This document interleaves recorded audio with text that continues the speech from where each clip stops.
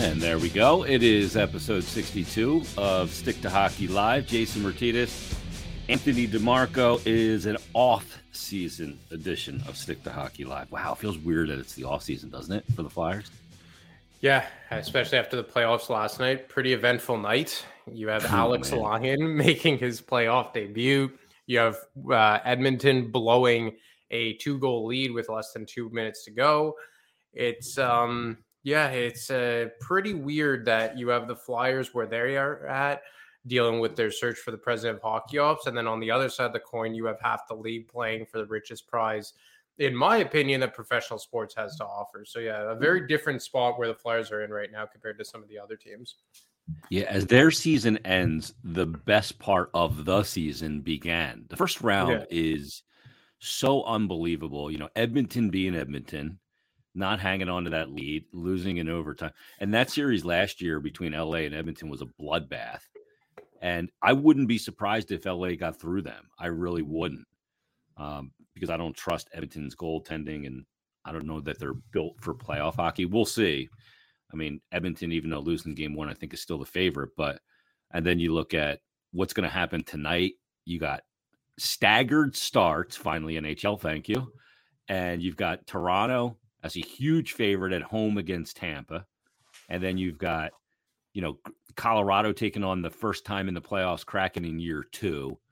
You've got New Jersey and the Rangers tonight, which is an outrageous, series as well, just from the geographical standpoint. You got great games tonight. And I didn't even talk about where I think the 1 seed's going to get upset tonight in Vegas, because I think Winnipeg's going to win game 1. Yeah, that's a series that I don't like either team, to be honest. Mm-hmm. It's just I wanted to go with Winnipeg because of the goaltending, but there's something up there. There's kind of a rotten feeling up in Winnipeg. They've had that core together for so long, and it feels like maybe something's finally going to come to a head this summer.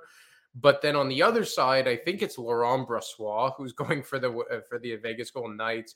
They had him pretty well. Yeah, he's been doing pretty well. It's Jackal's first ever playoff game this year. Tonight rather. So that's going to be pretty cool to see. I think that Vegas comes out of this series eventually, just because I don't think that, from almost an intangible point of view, I don't think that there is much that Winnipeg has going for them right now. They have the talent. They have one of the best forward groups in the NHL, you can make the case for, but it just feels like something's missing. And even with a guy like Connor Hellebuyck in the crease, I just feel like eventually Vegas will come out. But again, I'm not super confident in saying that either. Yeah. The thing is too, Toronto, that series, they have to end that in 6 if Toronto's going to win. If they go to 7, I think the lump in their throat gets too big. The pressure gets too high. And you got Vasilevsky in a game 7. Yeah. And I'll take Tampa in that game 7 with Vasi every single time. Oh, yeah, 100%. I predicted Toronto in 6. I feel like this is the year. I know that we've been saying that for 4 or 5 years now, but you look at the additions that Kyle Dubas made. I do think he did go work at the deadline. I actually do like Ilya Samsonov. A bit banged up going into this series, but I think he's had a really good year in Toronto, kind of like a show-me year. You brought in some proven winners and guys like Ryan O'Reilly and Noel Acciari, even though Acciari's more on the depth side of your roster. But I just look at Tampa's side of things too, and I think McDonough not being there is a huge, subtraction from their team. Jan Ruda not being there. You have some young guys playing heavy roles for them. And I think his name is Perbix on the back end. He's played a lot with Victor Hedman. Hedman hasn't had the greatest of years. You look at their forward group, it doesn't look as deep as years past. I even think Tanner Jeannot is pretty banged up going into the playoffs, which was their big trade deadline acquisition. So it feels like the stars are aligning for Toronto, but you could never say never with them because of their history. Yeah, it'll be fascinating tonight once again. And this whole first round, I think, is it's so much fun. You just never know what's going to happen. And half the field just gets whacked in half, and so many good teams go home within 2 weeks. It's crazy. So, one of the things too, Ant, with the playoffs starting, and one of the things we heard from exit day quite a bit from the players for the Flyers was, that they're not that far off. They hear the term rebuild, and I talked to 16 of the players on Friday, and one thing that they all consistently said was, and maybe this is just the player mentality, is I don't think we're that far off. It doesn't feel like we're as far away as people think.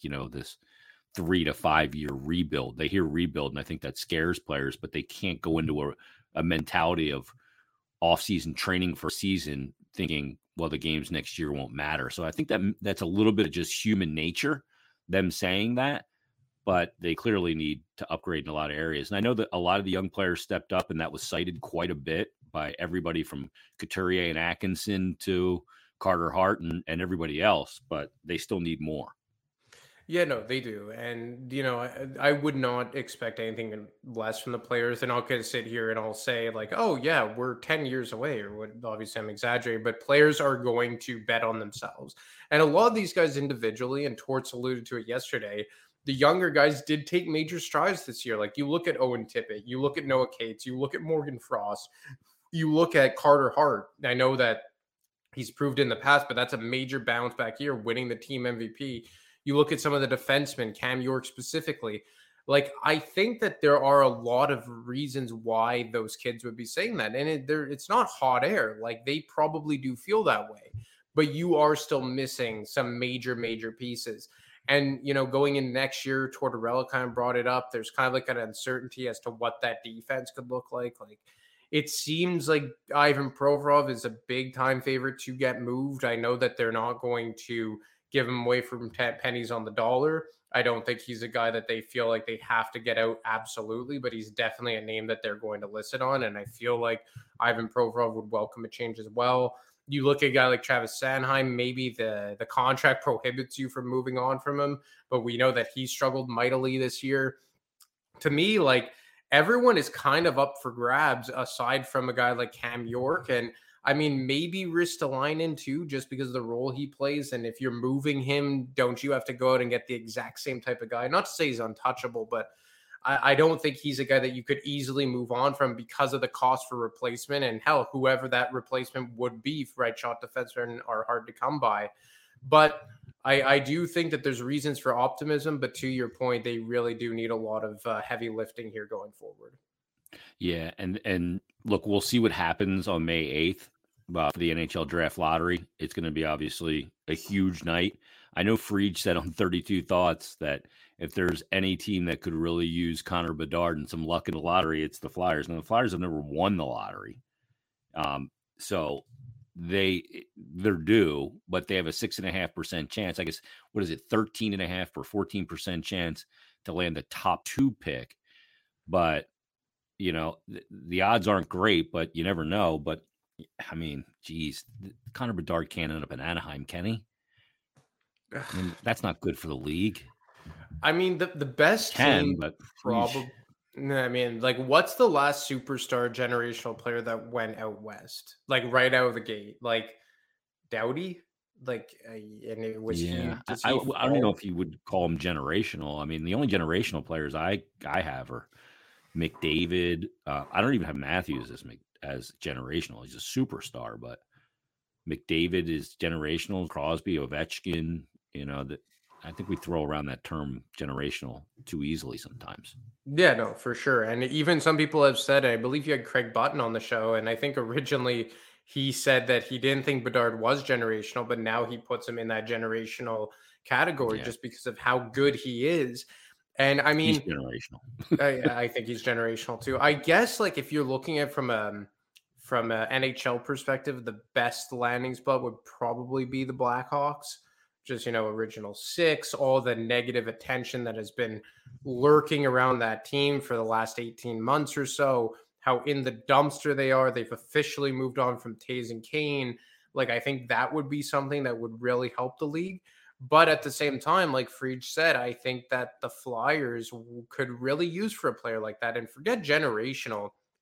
When's the last time the Flyers had a guy who would be like a top tier talent for numerous years? Like, I think Claude Giroux. Lindros.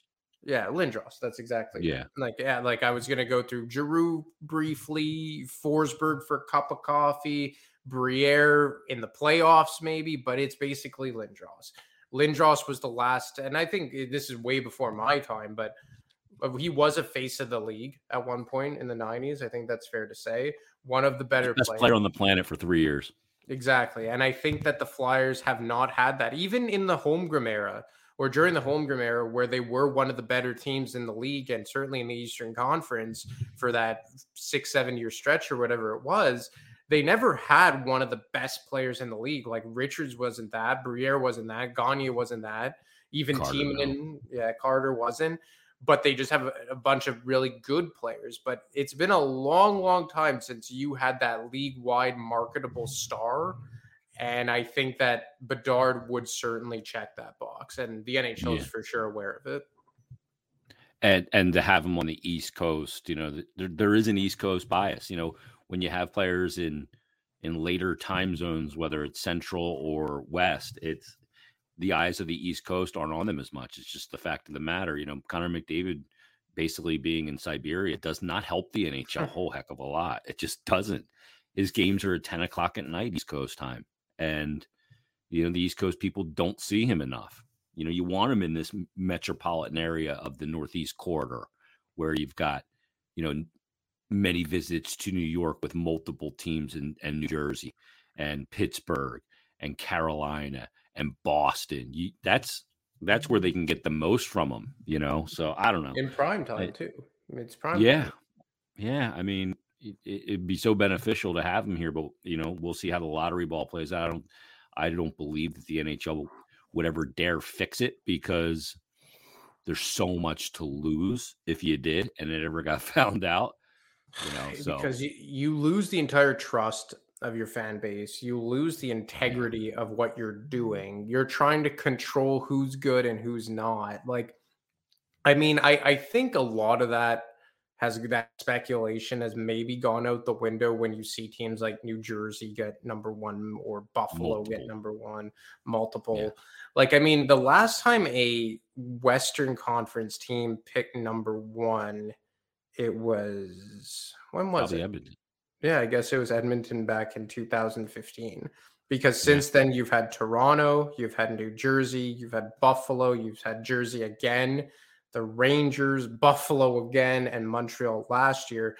So, in a year where so many Western Conference teams were bottom dwellers, you had Columbus and Montreal, and to a bit lesser extent, the Flyers in the East. But you look at West, where you have San Jose, Vancouver, who turned it on near the end of the year, Arizona, Anaheim. There was a lot of teams, I would argue, that need it more out there than any of the Eastern teams, because Montreal got the first overall pick last year. Columbus has a couple really good kids coming, specifically David Jiricek. The Flyers, they need him a lot, but at least you have a guy like Gauthier. You have some young kids already on your roster. You look at some of these teams out west, and specifically Anaheim and I think San Jose, from a pure hockey perspective, probably needs him the most. Would you not say? Yeah, they do.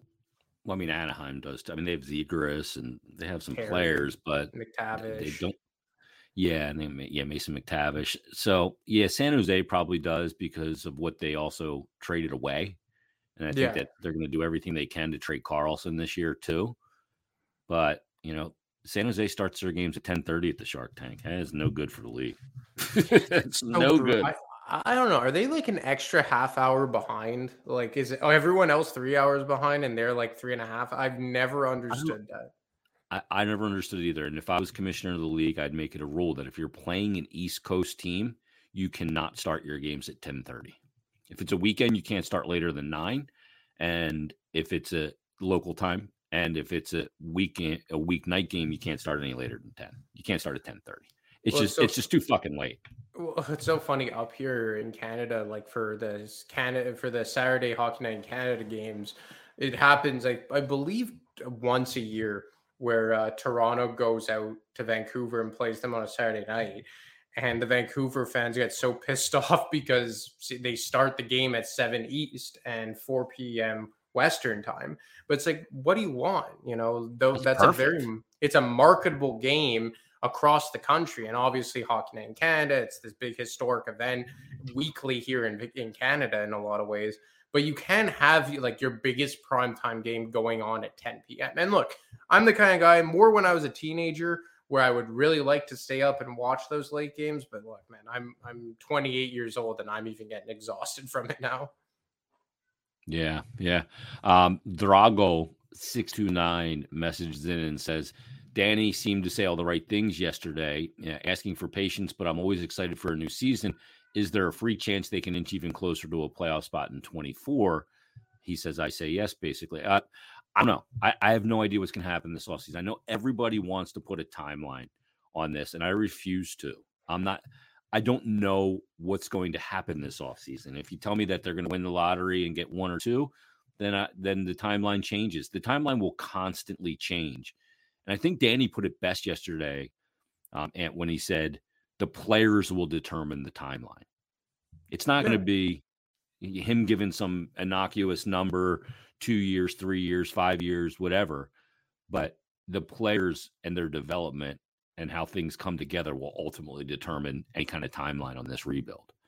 Yeah, 100%. And, I always equate it to what happened in Toronto because it was so similar where you make the change at the very top of the organization by bringing in Brendan Shanahan over Brian Burke. You bring in a big name head coach with carte blanche, Babcock, Tortorella here, and both coaches pretty much saying, and obviously I'm paraphrasing here, that there's going to be pain coming.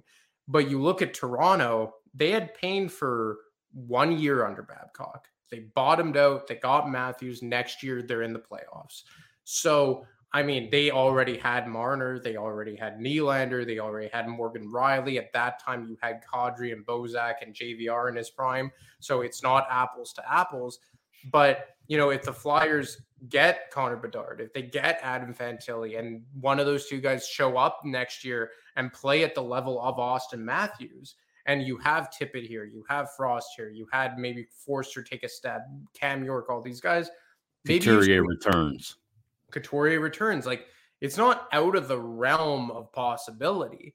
But like Danny said, it depends on the players and what players you're getting. Like, if the Flyers end up picking number 6 this year and they take Benson, or they pick number 9 and take Reinbacher, the defenseman, which I was told by a scout today, defensemen always seem to go higher, so I wouldn't completely rule out the Flyers taking Reinbacher if they're in that 7 to 9 range. Then maybe probably not, because then you are missing that high-end talent. You're missing that stud number 1 center. But, there's a lot of kids here that took big steps. Like, you look at Noah Cates, the way that he played defense. Like, I was looking at some analytics. Like, he was among the best players analytically this year, defensive forwards-wise. Like, from a defense perspective analytically, he was one of the better forwards. One of those analytics sites had him won by their measurables being the Selke winner. Yeah, no, he was insane. Like, I think it was J Fresh Hockey had his defensive analytics percentile at like 99. He was in the 99th percentile, like just completely out of this world. And especially impressive considering the fact that he was playing as a center for the first time in his career. Based on my knowledge, I think he'd always been a left wing.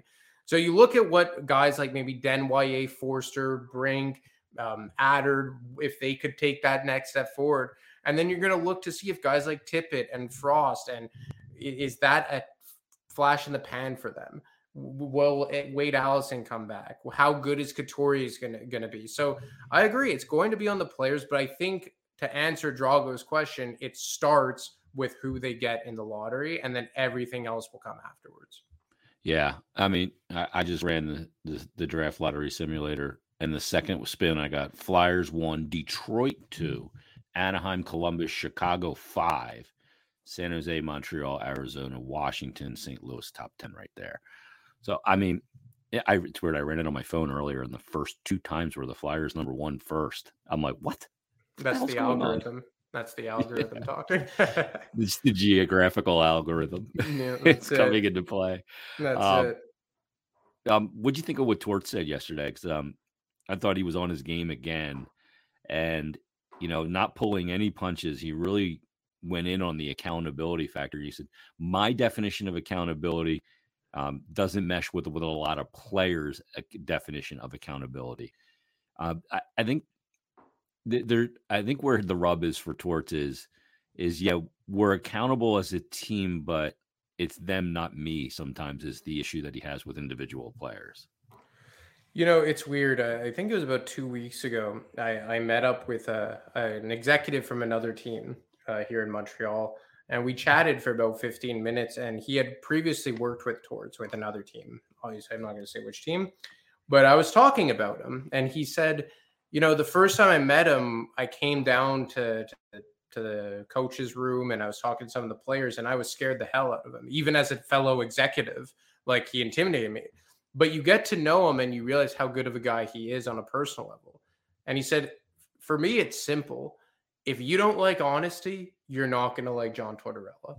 And I think we saw that yesterday, is that this is a guy that, for right or for wrong, has zero filter. And he really tells the media more than most coaches would, which isn't a bad thing. He doesn't go into names. He doesn't drag players through the mud. Publicly, I would say actually on the contrary, he does that. But he's a guy that I think gets right in your face and doesn't pull punches. And he said as much yesterday that if he's going to call you out, he's going to call you out in front of everybody, and that it has to be a team-wide accountability thing. And look, I don't think it's a huge mystery, some of the players he was talking about. Case in point, Kevin Hayes. I think Kevin Hayes is one of those guys that needs to move on. Tony DeAngelo, I mean, I'm not really sure. I think there's an element that Torts probably respects about Tony. I was told last week that when he was sitting out, it was about Tony being a better teammate and a better player, and more as a lot of people thought that it was an issue between Torts and Tony. And I still have a feeling that maybe something happened between them, but I think it was more about the way that they view Tony with the rest of the team. Like Torts said, it's not about him. It's about the rest of the team. And maybe there are some other guys. Like, I wonder about a guy like Wade Allison. Like, where does he fall into this? Like, Danny brought it up unsolicited yesterday about how they're loaded at right wing. Like, maybe that's a guy that is a victim of that. To a lesser extent, Tanner Lazinski. Ivan Provorov. Like, Torts said one thing that made me think of Provorov right away. And he said, there's some guys here that would be fits if we were at a different spot organizationally. And that to me screamed Provorov, because I think that Torts really admires Provorov. That's what I've heard. I've heard that he really admires his work ethic, the way he comes to, and he's a gamer. He's in great condition. And, his utilization of the defense is indicative as well that he really does lean a lot on Ivan Provorov. But I think he also acknowledges that for the player and where this team is at, Provorov is the guy that probably has to move on. So, I mean, he's really honest here. And like the league executive told me 2 weeks ago, that's something that maybe a lot of players have a tough time dealing with. Yeah, it's something some players just aren't wired to be able to handle it. They're just not. And especially in today's athletes, they're different than they were back in the day. And coach holds the hammer because he holds the playing time. But, to really be able to handle that, you've got to be a guy that is really comfortable in your own skin too. I don't know how the dynamic plays out, but one thing Torts told me when I spoke with him yesterday, because I sat down with him we talked for 20 minutes yesterday. And the one thing, he does all his film and everything in the group setting, because he's not coaching one guy, he's coaching everybody at the same time, where he may be pointing out the mistakes of one guy or the right plays of one guy, but it applies to everyone. So you're coaching the group, but sometimes when a player gets called out in the group setting, they can't handle it. And that's it is what it is. You got to have thick skin when you have Torts as a coach. You just have to. Yeah. And I mean, especially where the Flyers are at organizationally, right? Like where they're at right now, there can't be a worry about having your feelings hurt because nobody's really earned it. And that's unfortunate to say that maybe individually some guys have more leeway than others. Even a guy like Kevin Hayes, like I personally don't think that he deserves close to the vitriol that a lot of the fans show him. I think if you look at the contract when it was signed, it was par for the course. I think that you bring him in to be a second line 50-point player. He's pretty much done that. But, Torts has come in, clearly zeroed in on Hayes, and it's not working. And, it is what it is. But, even though Hayes has maybe done what he had to do in a vacuum, the overarching goal is that the team failed and Hayes was a big part of it. Whether it's fair or not, Hayes was a prominent face during an era where the team overly failed. And look, it's tough for, I think, a lot of people to realize that, like, behind the scenes, there has to be a lot of honesty, because most coaches are very, I guess, reserved when it comes to the press releases and dealing with the media. But Tortorella has let you kind of peek behind the curtain a bit, which has kind of been refreshing for a lot of people that have been preaching and begging for honesty for quite some time. Did you get a sense from Hayes speaking that he not only knows his time is up, but he knows there's basically a deal in place?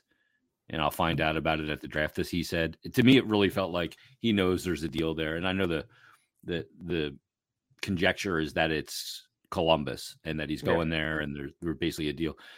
I just got the feeling that he knows he's not here. He knows where he's going. Yeah, so, like, obviously Columbus is a low-hanging fruit. I was told that there were talks with Columbus, but Chuck kept it pretty tight to the vest in terms of what it was. They do like him as a player, but let's be honest, Columbus has to be real about where they're at as an organization, and they can't just bring Kevin Hayes just because he's buddies with Johnny Gaudreau and Rick Nash off the ice. But I do think Kevin Hayes is a guy who makes sense for that organization at the right price. Now, what is that price? We've heard for a long time in that 33% range in terms of salary retained. But, I've also heard whispers that the Flyers may eat close to half of it. I have heard that they want to do right by Kevin Hayes, which is admirable, right? I don't think it's Kevin Hayes' fault that the team has gone where they are. I think there was a lot of issues other than Hayes that went on here over the last 3.5, 4 years. But at the same time, he's a guy that doesn't fit here anymore in any capacity, specifically under John Tortorella. So I think, pardon me, it is going to be Columbus when all is said and done. At this point, I think it's just about Danny trying to pick up the conversations where it was left off between the Jackets and Chuck. Yeah. What are you hearing on president of hockey operations? Ray Shiro's name is still out there quite a bit. Scott Mellenby is a guy that I think that they're very interested in as well. Makes sense. He's got a lot of experience in the front office, Montreal most recently. I guess he's with St. Louis right now. Yeah. But, what are you hearing about the president of hockey operations? So I have a story that I submitted earlier today, still not posted up. That'll cover this, but I'll kind of summarize it. Is that Ray Shiro still is their guy, but it does feel like he wants to get back in a GM chair. It feels he wants to be like the decision maker. Exactly.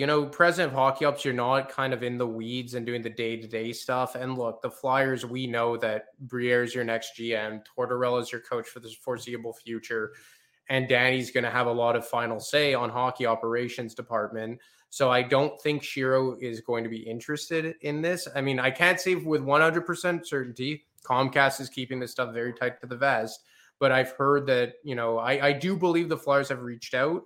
I can't say with 100% certainty, but I've gotten that sense based on those I've spoken to. I just don't know if Ray Shiro wants this particular role because he wants a GM role. And with Calgary's position opening up, I wouldn't be shocked there. I know they started interviews this morning. There was a name that I was told that I haven't got 100% confirmation with that I can release yet. But I'm told that they had their first interview this morning. Mellenby is a name that I agree with you. I think that's the new favorite for the position. If in fact Ray Shiro isn't interested, I think he's a guy that has loads of experience going back to Montreal where he served under Marc Bergevin. And then the other name I heard whispers of over the weekend was Cami Granato, who's currently an assistant GM with Vancouver Canucks, previously a scout with the Seattle Kraken, obviously comes from a very storied and educated hockey family. Her brother is coaching the Buffalo Sabres. Her other brother, Tony Granato, used to be the assistant with Detroit and Pittsburgh. I think now he's in the NCAA, if I'm not mistaken. And obviously she's the wife of a longtime NHLer and ESPN analyst, Ray Ferraro. So I think that I'm not sure if she accepted the interview. Obviously, I think she's from Vancouver, if I'm not mistaken. So maybe she's comfy where she is. But and I have heard that there's another female that they are going to interview for the position. Again, I can't release the name yet, but yeah, it seems like they started today and they have at least 3 interviews lined up for this week. Wow. Yeah, we'll see how this plays out. You wonder if it's going to take a while, if they're waiting on somebody that is unavailable to be able to be spoken to just yet. We'll see how that plays out. But just make the right decision. It's got to be the right decision. No, it has to. It has to make Shiro the fits right it from decision. a cultural standpoint for sure. But if he wants to be the GM, you don't want 2 guys that both want to be the GM kind of doing this. Can't move forward like that. One guy has to have the hammer, has to have the accountability of the position. Speaking of accountability. Awesome. And great stuff, man. It's the off season. Enjoy the playoffs tonight, man. We'll crank her up next week. Yeah, man. Take it easy. Enjoy tonight. All right, there he is, Anthony DiMarco. Give him a follow on Twitter at @DiMarco25, and make sure you also read his work on thefourthperiod.com. You can get all his great stuff there as well. Right now, though, it's the playoffs, which means we need to do a little something called Tone's Takes.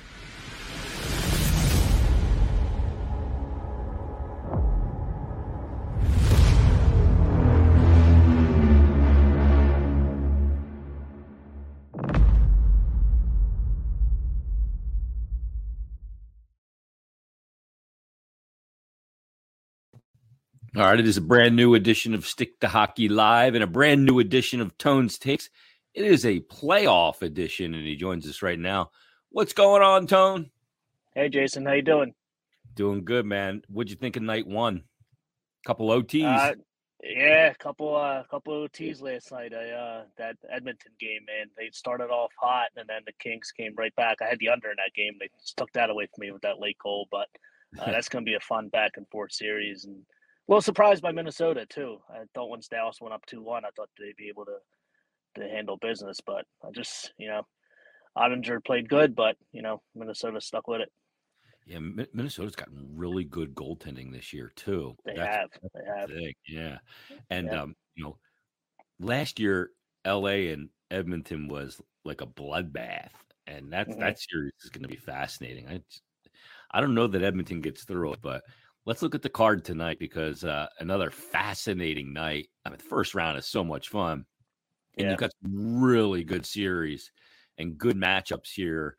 And I mean, Rangers, Devils, Lightning, Leafs, and Leafs a huge favorite. Winnipeg is in Vegas, and Vegas the number 1 seed. I kind of like Winnipeg to win the game tonight, by the way.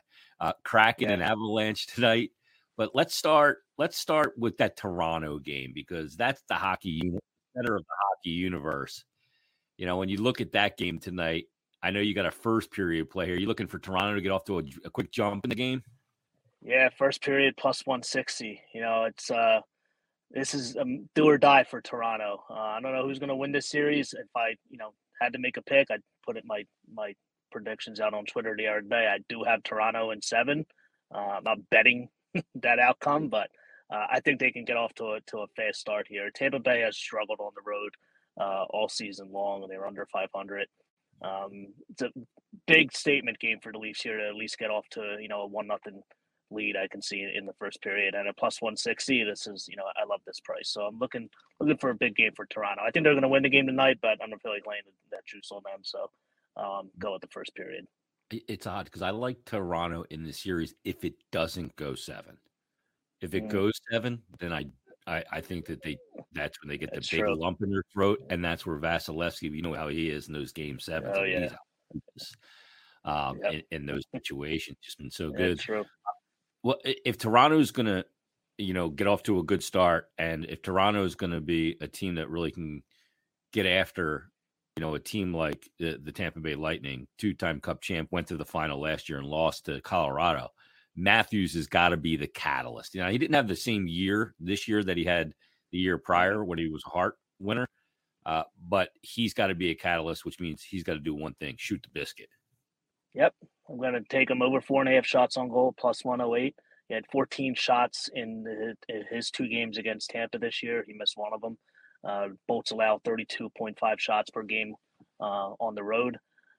So, yeah, I'm looking for a big statement game from Matthews. It's make or break. It's do or die for him and this team, I think. So, at least I think they're going to start off quick. Yeah, I mean, if Dubas could score a goal, you'd think he would too, because Yeah. it's exactly. Exactly. In a big way. Let's head to New Jersey, where they're hosting the Rangers, and this is such a great geographical matchup and a great hockey matchup too. You know, one team has got this goaltender in Igor Shesterkin, who was all world last year, and you know, like Matthews, he has just not been as dominant this year as he was. And when it comes to the Devils, for me, is are they going to be able to get the goaltending? Yep. So naturally, you're in agreement with me here. You're liking the over in this game. Yeah, I like the over. It slipped down to 5.5. I think it opened at 6.5, but I don't care where their line's going. At 5.5 at this price, 3 of the 4 meetings went over. With the 3 overs, there was 8 goals, 7 goals, and 7 goals scored. I don't think the Devils have the goaltending. I do think the Rangers are going to win the series. I like the Devils to win tonight, but I'm just going to go with the over just as a safer play. Both these teams love to run and gun, and you know I think it's going to be a wide open, fun series between these two. Wow, so you have New Jersey winning game 1 but losing the series. Yeah, I like them to win just from the emotional standpoint. You know, not being in the playoffs. I don't want to bet against them. Thought about taking the Rangers, but for that aspect, I'm going to hope that Devils win tonight and then go back with the Rangers in game 2 to respond. So. Yeah, it's interesting, too, because the Devils last season finished with 63 standings points. And then this year, I mean, they just jump up into a hole of the pantheon. You know, teams like the Flyers last year who finished with 61 points, 2 behind, you know, they're not going to make that jump because they didn't have Heischer. They didn't have Jack Hughes, who just jumped into an all-world form. He was good before, but now he's disgusting. Let's go to the Cup champs, because Colorado's in action tonight. And, you know, they're a team that's going to take on the Seattle Kraken in year 2 who gets into the playoffs. So this could feel like, you know, borrowed money for Seattle and a lot of pressure not on them because they're facing, you know, an Avalanche team that won the Cup last year, although without Landeskog now. But the Avalanche, you got some sides on this you like that you have on Dimers? Yeah, I have a Dimers play out for this. I'm going with the Colorado team total over 3.5 tonight. I'm going to keep fading Seattle's goaltending. I've been doing it all year against good teams. Although they did hold Colorado in check all season. But I think the Avs offense is rolling towards the end of the year. So I'm going to go with that team total overplay tonight. And then for the series, I took Colorado minus 2.5 games at plus 180. I think they're going to sweep them, to be honest with you. But I'm going to go with that 2.5 games. Maybe Seattle will get one of the ones at home, maybe game 3 or 4. Yeah, I mean, that's the other thing, too. You look at Seattle, and, yeah, there may not be pressure because they're facing the Cup champs in their first ever playoff series in year 2, but you do have still what Vegas did in year 1. That's a little bit of a slight comparable. So people can get your stuff on dimers.com, Tone? Yep, dimers.com, and then Twitter or Daily Plays. Yep, at Tones Takes on Twitter as well. So some great plays tonight. Let's recap them real quick. Here we go. Toronto, first period, minus a half a goal at plus 160. Oh, value that personified.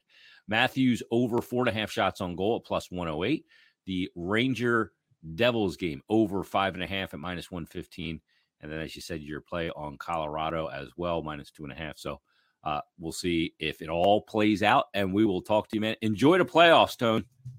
Thanks, man. Best time of the year as a hockey fan. Whether the Flyers are there or not, I still love it. You know. Yeah. I miss it, but I'm still invested in it. So. Yeah, no doubt.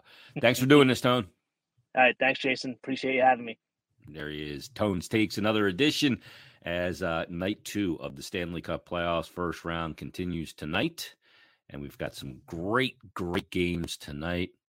I mean, Rangers, Devils at 7. How about the staggered start time, too? Lightning, Leafs, Jets in Vegas to take on the Golden Knights. I like the Winnipeg Jets tonight. That goaltending of Connor Hellebuck. And then Seattle in Colorado to take on the Cup champs. All right, that's going to put a wrap on this episode of Stick to Hockey Live. Everybody, enjoy your Tuesday. We'll talk to you next time on a brand new episode of Stick to Hockey Live.